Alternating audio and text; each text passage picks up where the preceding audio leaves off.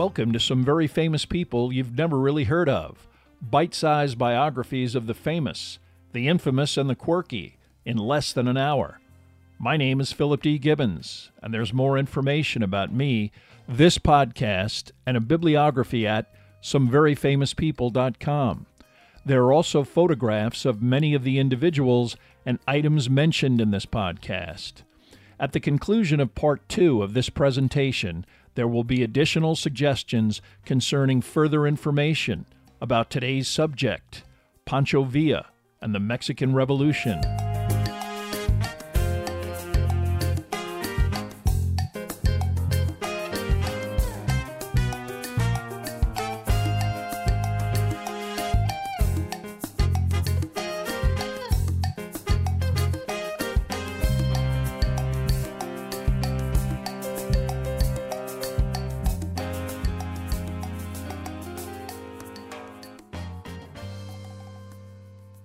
Now let's continue with our story about Pancho Villa. Predictably, military matters dictated that Villa's official tenure as governor would be short-lived. He officially resigned on January 7th, 1914, intent on pursuing the remnants of the Huerta military opposition at Ojinaga. A previous military effort was stalled, and Villa figured his presence was enough to achieve success.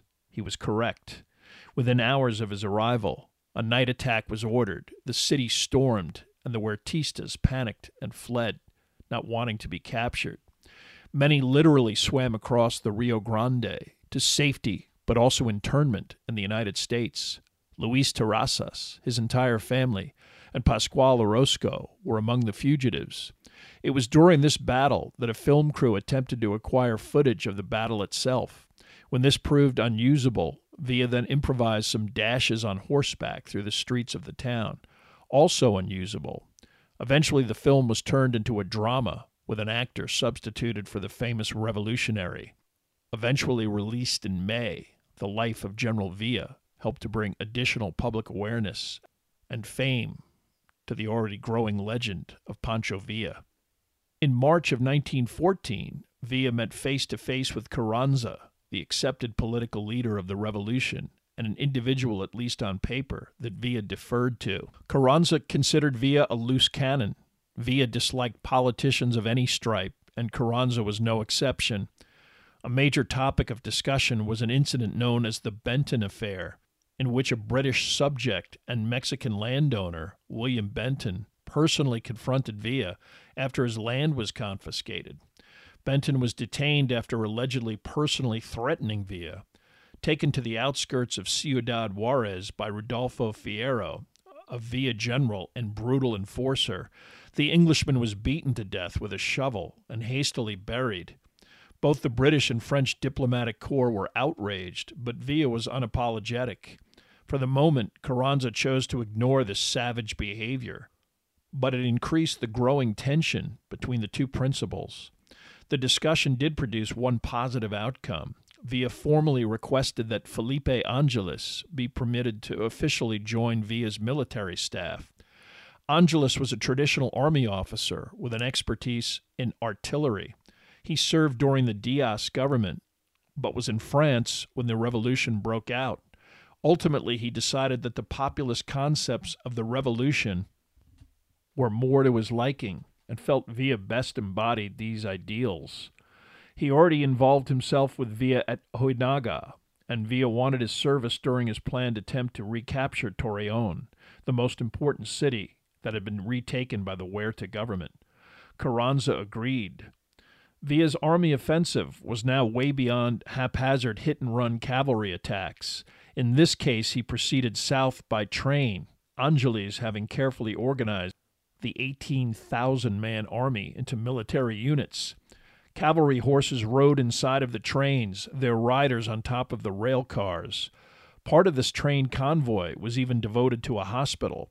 70 miles north of their objective, the army and all of its components were offloaded. They slowly proceeded along the railroad track, their trains now serving to resupply the effort. 27 miles north of Torreon, Villa encountered the first outposts of the Huertistas. easily overrunning it and several other small settlements before on March 22nd, the army arrived at Gomez Palacio, a city 4 miles to the west of Torreon. It took 5 days of difficult combat to expel the defenders, who eventually completely retreated.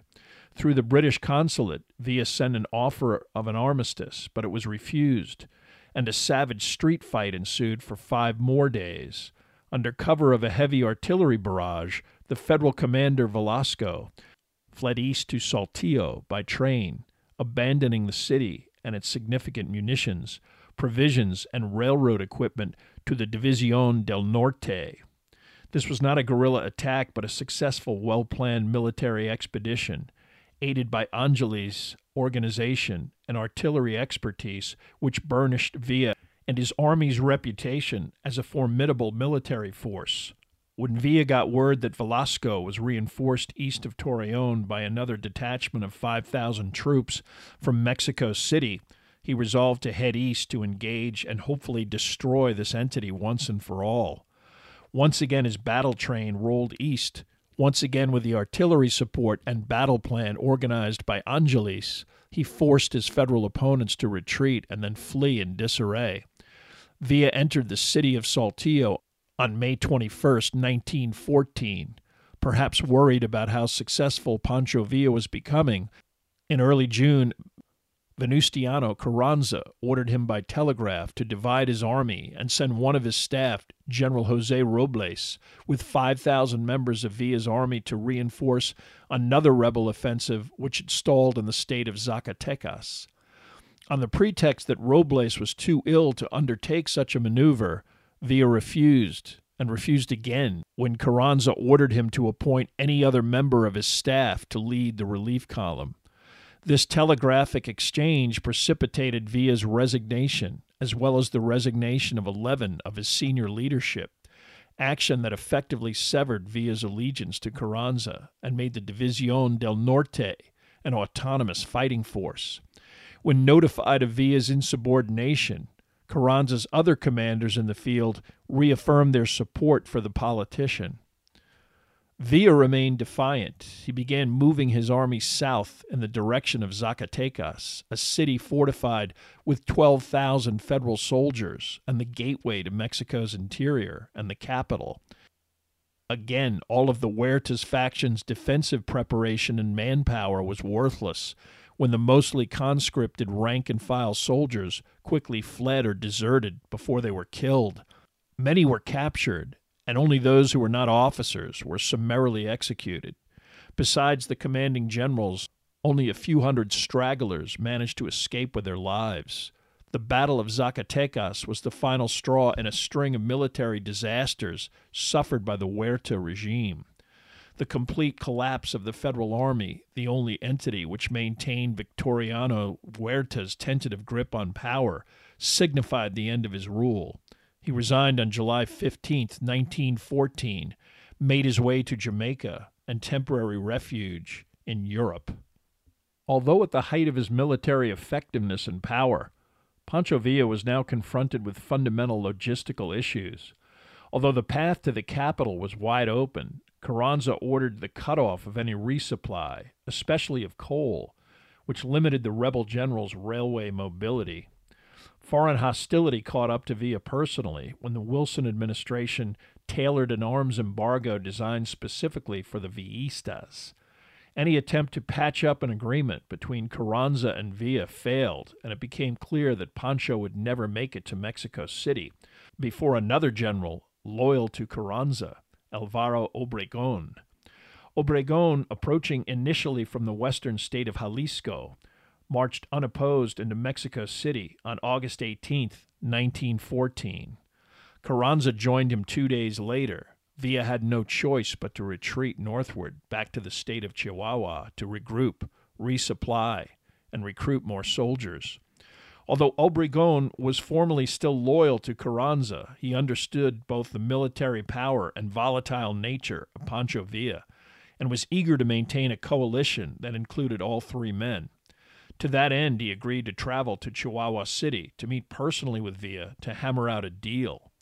Because Obregón shared many of Villa's populist ideals, The agreement they struck contained many demands involving legal, social, and political reform. Most importantly, the written document presented to Carranza insisted that he declare himself the interim president, a designation that precluded him from running formally for president in any future election. Under the current extra-legal government, Carranza was officially a dictator with no official status, and in the eyes of Villa, and even partially of Obregón, no different than Diaz or Huerta. Upon returning to Mexico City, Obregón and Villa's written demands were summarily rejected by Carranza, who with his own significant and loyal standing army certainly could prevent the document's implementation.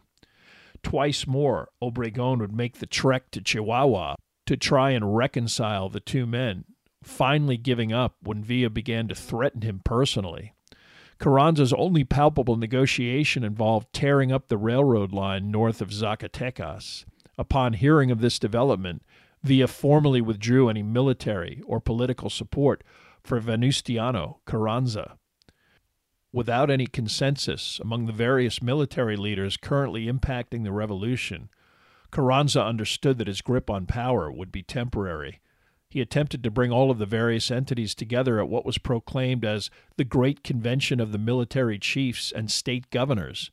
Unfortunately for Carranza, the military leaders excluded any civilian entities, which allowed the participation of Emiliano Zapata and the rejection of Carranza. This body, dominated by Obregón and Villa, appointed a general, Eulalio Gutierrez, as an interim president. Carranza soon realized that not only his political power was in jeopardy, but also his physical well-being. He and his most loyal supporters relocated to the coastal town of Veracruz, coincidentally under the military occupation of the U.S. government after a violent March incident involving the U.S. Navy. Pancho Villa chose this window of opportunity to march his army within a few miles of Mexico City, pausing only to meet personally with Zapata. On December 4th, 1914, at Xochimilco, one of the most remarkable meetings in Mexican history occurred when the two men met and came to an agreement as to carving up territory and future military strategy. 2 days later, both men's armies entered the capital, Villa providing Zapata's forces with weapons and artillery. Obregón had already declared his opposition to Villa, and after assassinating some of his longtime political enemies, Pancho decided to leave attacking Veracruz to Zapata and headed north to consolidate his power in the region.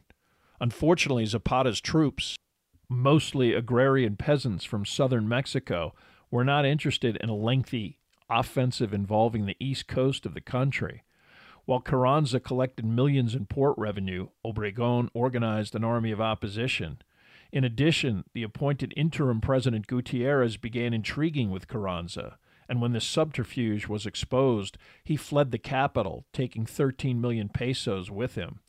At a hastily convened conference, the Villistas and Zapatistas then appointed another individual, Roque Gonzalez Garza, as a third provisional president. Typical of the politics of the time period, Mexico now officially had 3 provisional presidents, Carranza, Gutierrez, and Garza. Because Carranza had support throughout the country, Villa was forced to defend territory that he previously controlled. Both Villa and Zapata abandoned Mexico City, which was then immediately occupied by Obregón. The Carrancistas took everything of value and added more recruits from the poorest sectors of the city. The only alternative within the looted capital was starvation. Villa focused on a long-term offensive with an objective of pushing all the way to the Gulf of Mexico, but he was distracted when Obregón began marching north from Mexico City, hoping to lure Villa into a pitched battle. The Carrancista general halted at the town of Celaya, about 160 miles from Mexico City, and began constructing fortifications. He prepared for a battle that both he and Villa wanted, each commander confident of the outcome. Obregón had an entire month to organize his forces while Villa marched in his direction. On April 6th, Villa's army reached the battlefield and began frontal assaults against entrenched artillery and machine guns. Unlike the unenthusiastic federal troops that repeatedly fled at the first sight of Villa's vaunted cavalry, Obregon's troops were a determined group led by an intelligent and experienced military strategist. This contingent successfully repulsed every Villa assault, the battle a stalemate that only guaranteed that both sides would resupply and fight again. The impetuous Pancho Villa learned nothing from the first encounter. He continually figured that he was just one cavalry charge away from scattering Obregon's defensive lines and winning the day. It never happened. For 2 days, these costly attacks continued with thousands of casualties suffered by the Villistas. Finally, Obregon ordered a counterattack that forced Villa to order a full-scale retreat. The Battle of Celaya, a devastating defeat. 6,000 of his men were killed, 5,000 wounded, and 6,000 captured. Obregon's losses were in the hundreds, 10% of what Villa absorbed. But the fighting continued as Obregon pressed northward to continue to chase Villa's demoralized army. For 40 days from late April 1915 to early June, combat between the two entities continued. After receiving reinforcements, Villa decided to counterattack at León, initially achieving success on June 3rd after an artillery attack blew off the arm of General Obregon. But the wound was not fatal. Once again, the repeated cavalry charges against the entrenched Carrancistas resulted in nothing but more death and defeat, a counterattack driving Villa out of León. A final pitched battle at Aguas Calientes, 8 miles north of León, was another disaster for Villa, effectively destroying the División del Norte and scattering the rest of Villa's men northward towards Chihuahua. For Pancho Villa, the glorious days of marching at the head of a massive army were over. He now was faced with merely struggling to survive and to avoid capture. In early September, Villa lost 2 crucial members of his general staff. Tomás Urbina, a general who served with Villa from his earliest days, was suspected of receiving clandestine payments after surrendering territory to the Carrancistas. Villa had him executed by Rodolfo Fierro. Less malignant, but still disheartening, was the flight of Felipe Ángeles, who decided to escape to Texas after realistically appraising Villa's military viability. In his desperation to acquire money, more weapons, and ammunition, the rebel leader began indiscriminately expropriating property from any landowner or business, regardless of nationality. This, plus the success of Carrancista generals and Carranza's newly stated policy to respect American property, tilted the Wilson administration against what they perceived to be an unstable Villa. Weapon sales to Villista agents in the U.S. were again halted, and the Wilson administration even permitted Carranza forces to use American railroads to reinforce their garrison at Agua Prieta. In the state of Sonora, a border town that Villa was intent on capturing to restore his control of northern Mexico. On October 30th, Villa arrived in the vicinity of Agua Prieta with a force numbering about 15,000 men, accumulated as he marched northward. Although disheartened to learn of official U.S. support for Carranza, Villa was not aware of the garrison's military reinforcement. His plan of deploying his cavalry in a frontal assault on the town's defenses under the cover of darkness did not take into account the defenders' entrenched machine gun placements, electrified barbed wire, and searchlights that illuminated the battlefield when the assault began. This attack resulted in another demoralizing and costly failure. Villa withdrew to the west to another border town, Naco. There he requested that his wounded soldiers be transported by American railroads back to Chihuahua, an appeal that was denied. While in Naco, Villa, incensed by what he believed to be collaboration by the U.S. with Carranza, openly harassed and extorted cash from an American copper company, a short-sighted and inflammatory measure. He then proceeded to attack the city of Hermosillo, the Sonoran state capital, but was easily defeated, his army now depleted by casualties and desertion into a mere guerrilla force of several hundred men. His henchman Fierro was killed during this offensive, drowning while attempting to ford a lake after his horse threw him, his money belt stuffed with gold coins, facilitating his death. Obregón marched into and occupied the former Villista strongholds of Chihuahua City and Ciudad Juarez, eliminating any officially controlled Villa territory in Mexico. Clearly, both Pancho Villa and his men were angered and frustrated by this turn of events, their behavior becoming more erratic and irrational. On January 19, 1916, a group of Villistas stopped a train heading to Chihuahua City from the United States. They executed 17 American employees, an act that outraged U.S. citizens living in the towns on the Mexican border. Although Villa denied involvement, officially the Carranza government apologized to the Wilson administration and vowed to bring the murderers and Villa to justice. One of the formerly most powerful political forces in Mexico was now a mere criminal. Villa's response was even more audacious. He proceeded to cross the border near the tiny and isolated town of Columbus, New Mexico. At 1 a.m, a firefight broke out between the Villistas and the U.S. soldiers stationed in the town. The Mexican rebels looted the local general store and destroyed a hotel, but after some initial confusion, U.S. cavalry and even local townspeople organized a response that drove the invaders out of the town. As dawn broke, the cavalry chased Villa 15 miles into Mexico before breaking off the counterattack. The Columbus invasion killed 8 soldiers and 10 civilians and wounded several others. Although he was able to seize some nominal amounts of weapons and livestock, Villa never even explained, much less justified, this wanton and foolhardy provocation. Already down to about 500 fighters, Villa lost approximately 70 killed and more wounded, a costly endeavor. Of the 7 captured Villistas, 6 were eventually hanged, one pardoned because of his youth. Public outrage alone prompted Wilson to launch a rapidly deployed military expedition under the leadership of the commandant of Fort Bliss, Texas, and experienced Apache antagonist John Blackjack Pershing. Commanding 6,000 men split into 2 separate columns, Pershing crossed the border without the permission or even cooperation of the Carranza government, which was sensitive to any American incursion. Fleeing south, Villa attacked any appropriate smaller targets along the way, but suffered a serious leg wound at Guerrero on March 28th. Pershing's force quickly located the Villistas and successfully attacked Guerrero, but Villa escaped into the mountains, where he hid for 6 weeks, recovering from his gunshot injury. Although Villa was no longer popular in Mexico, the American expedition was considered an invasion, and an incident at Hidalgo Parral, in which several American soldiers and numerous Mexicans were killed, prompted an agreement between the two governments that the Pershing expedition would gradually withdraw.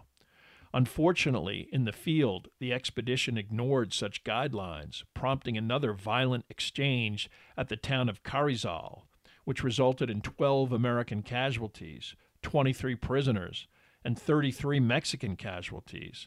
Suddenly, the U.S. began threatening a declaration of war, seizing border entries along the Rio Grande and demanding the release of American prisoners.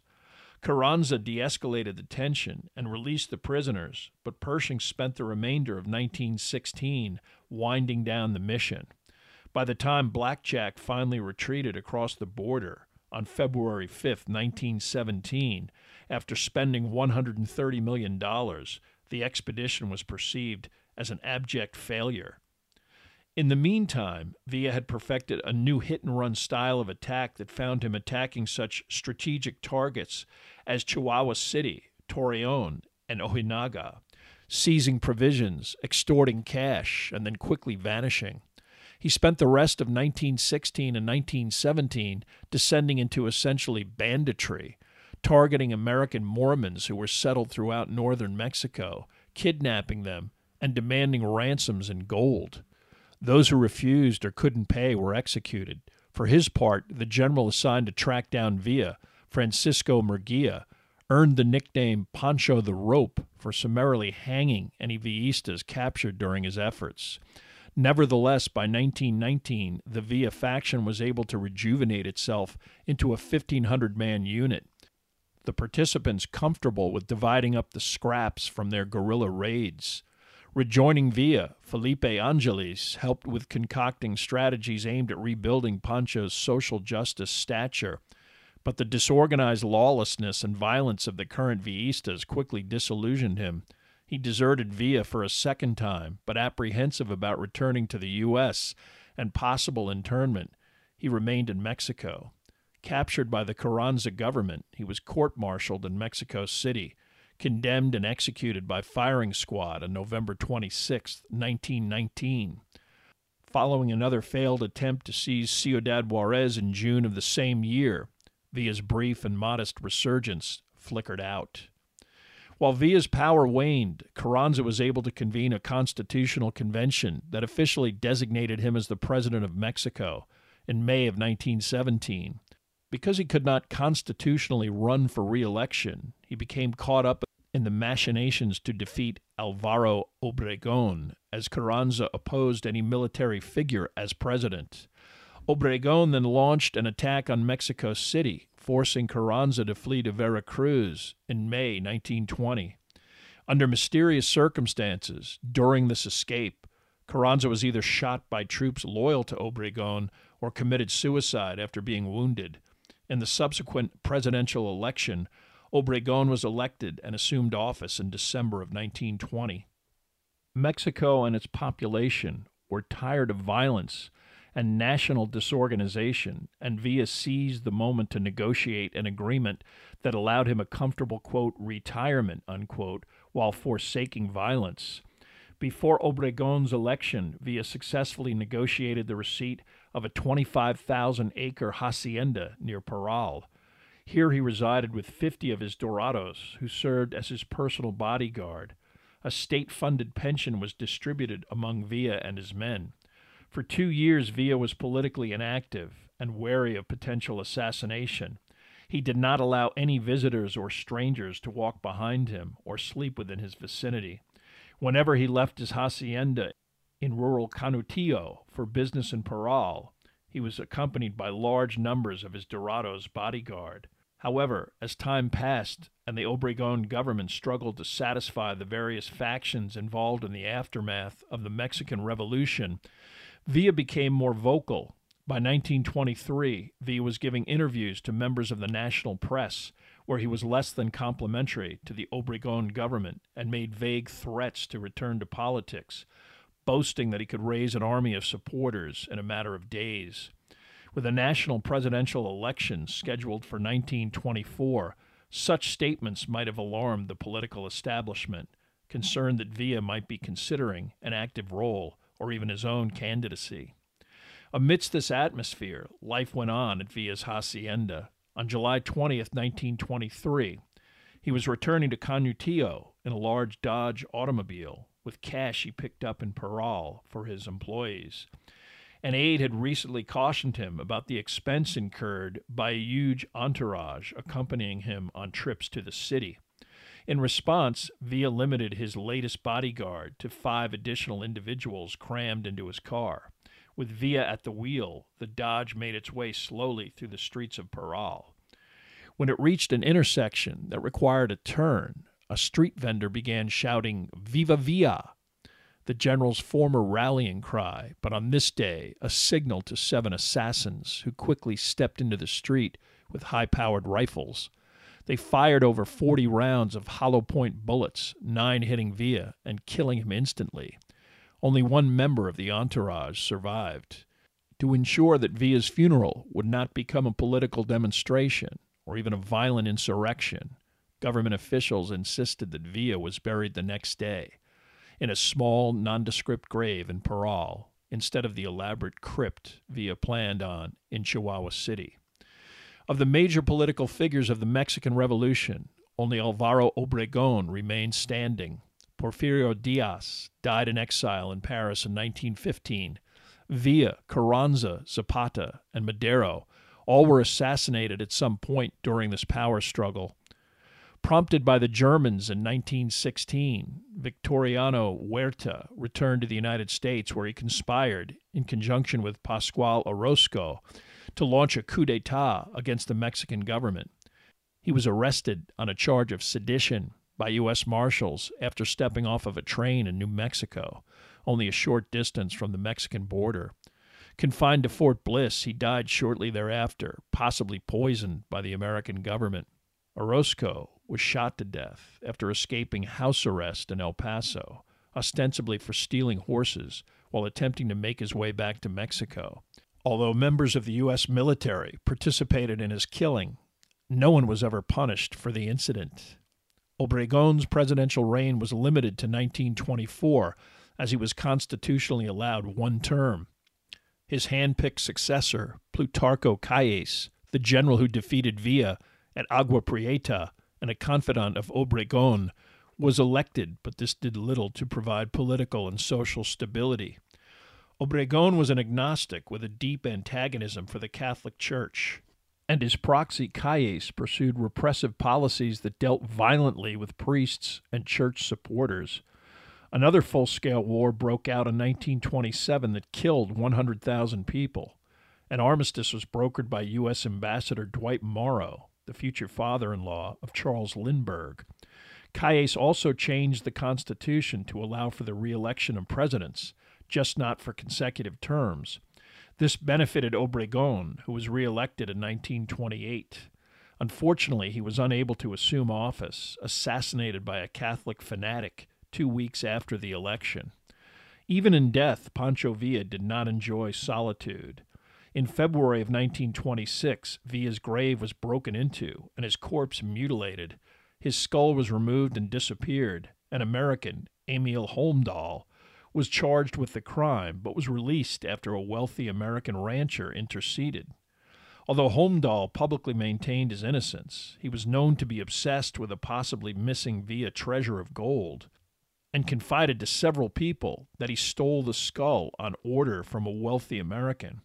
One unsubstantiated legend has Pancho's head in the collection of the infamous Skull and Bones Society at Yale University. Villa's complicated domestic situation also remained confusing after his death.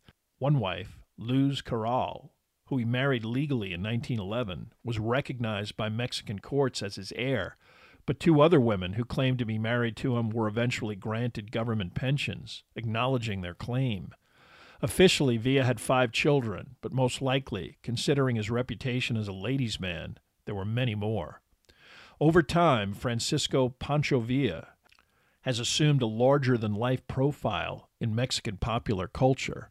His stature increased to the extent that in 1976, his remains were transferred from Parral to the massive National Mausoleum in Mexico City, El Monumento a la Revolución, where he joined such luminaries as Madero and Carranza. In life, Villa was feared and reviled as a volatile killer, bandit, and criminal. Today he enjoys widespread international status as a proud nationalist revolutionary and a man of the people, long after most of his adversaries and contemporaries have been completely forgotten.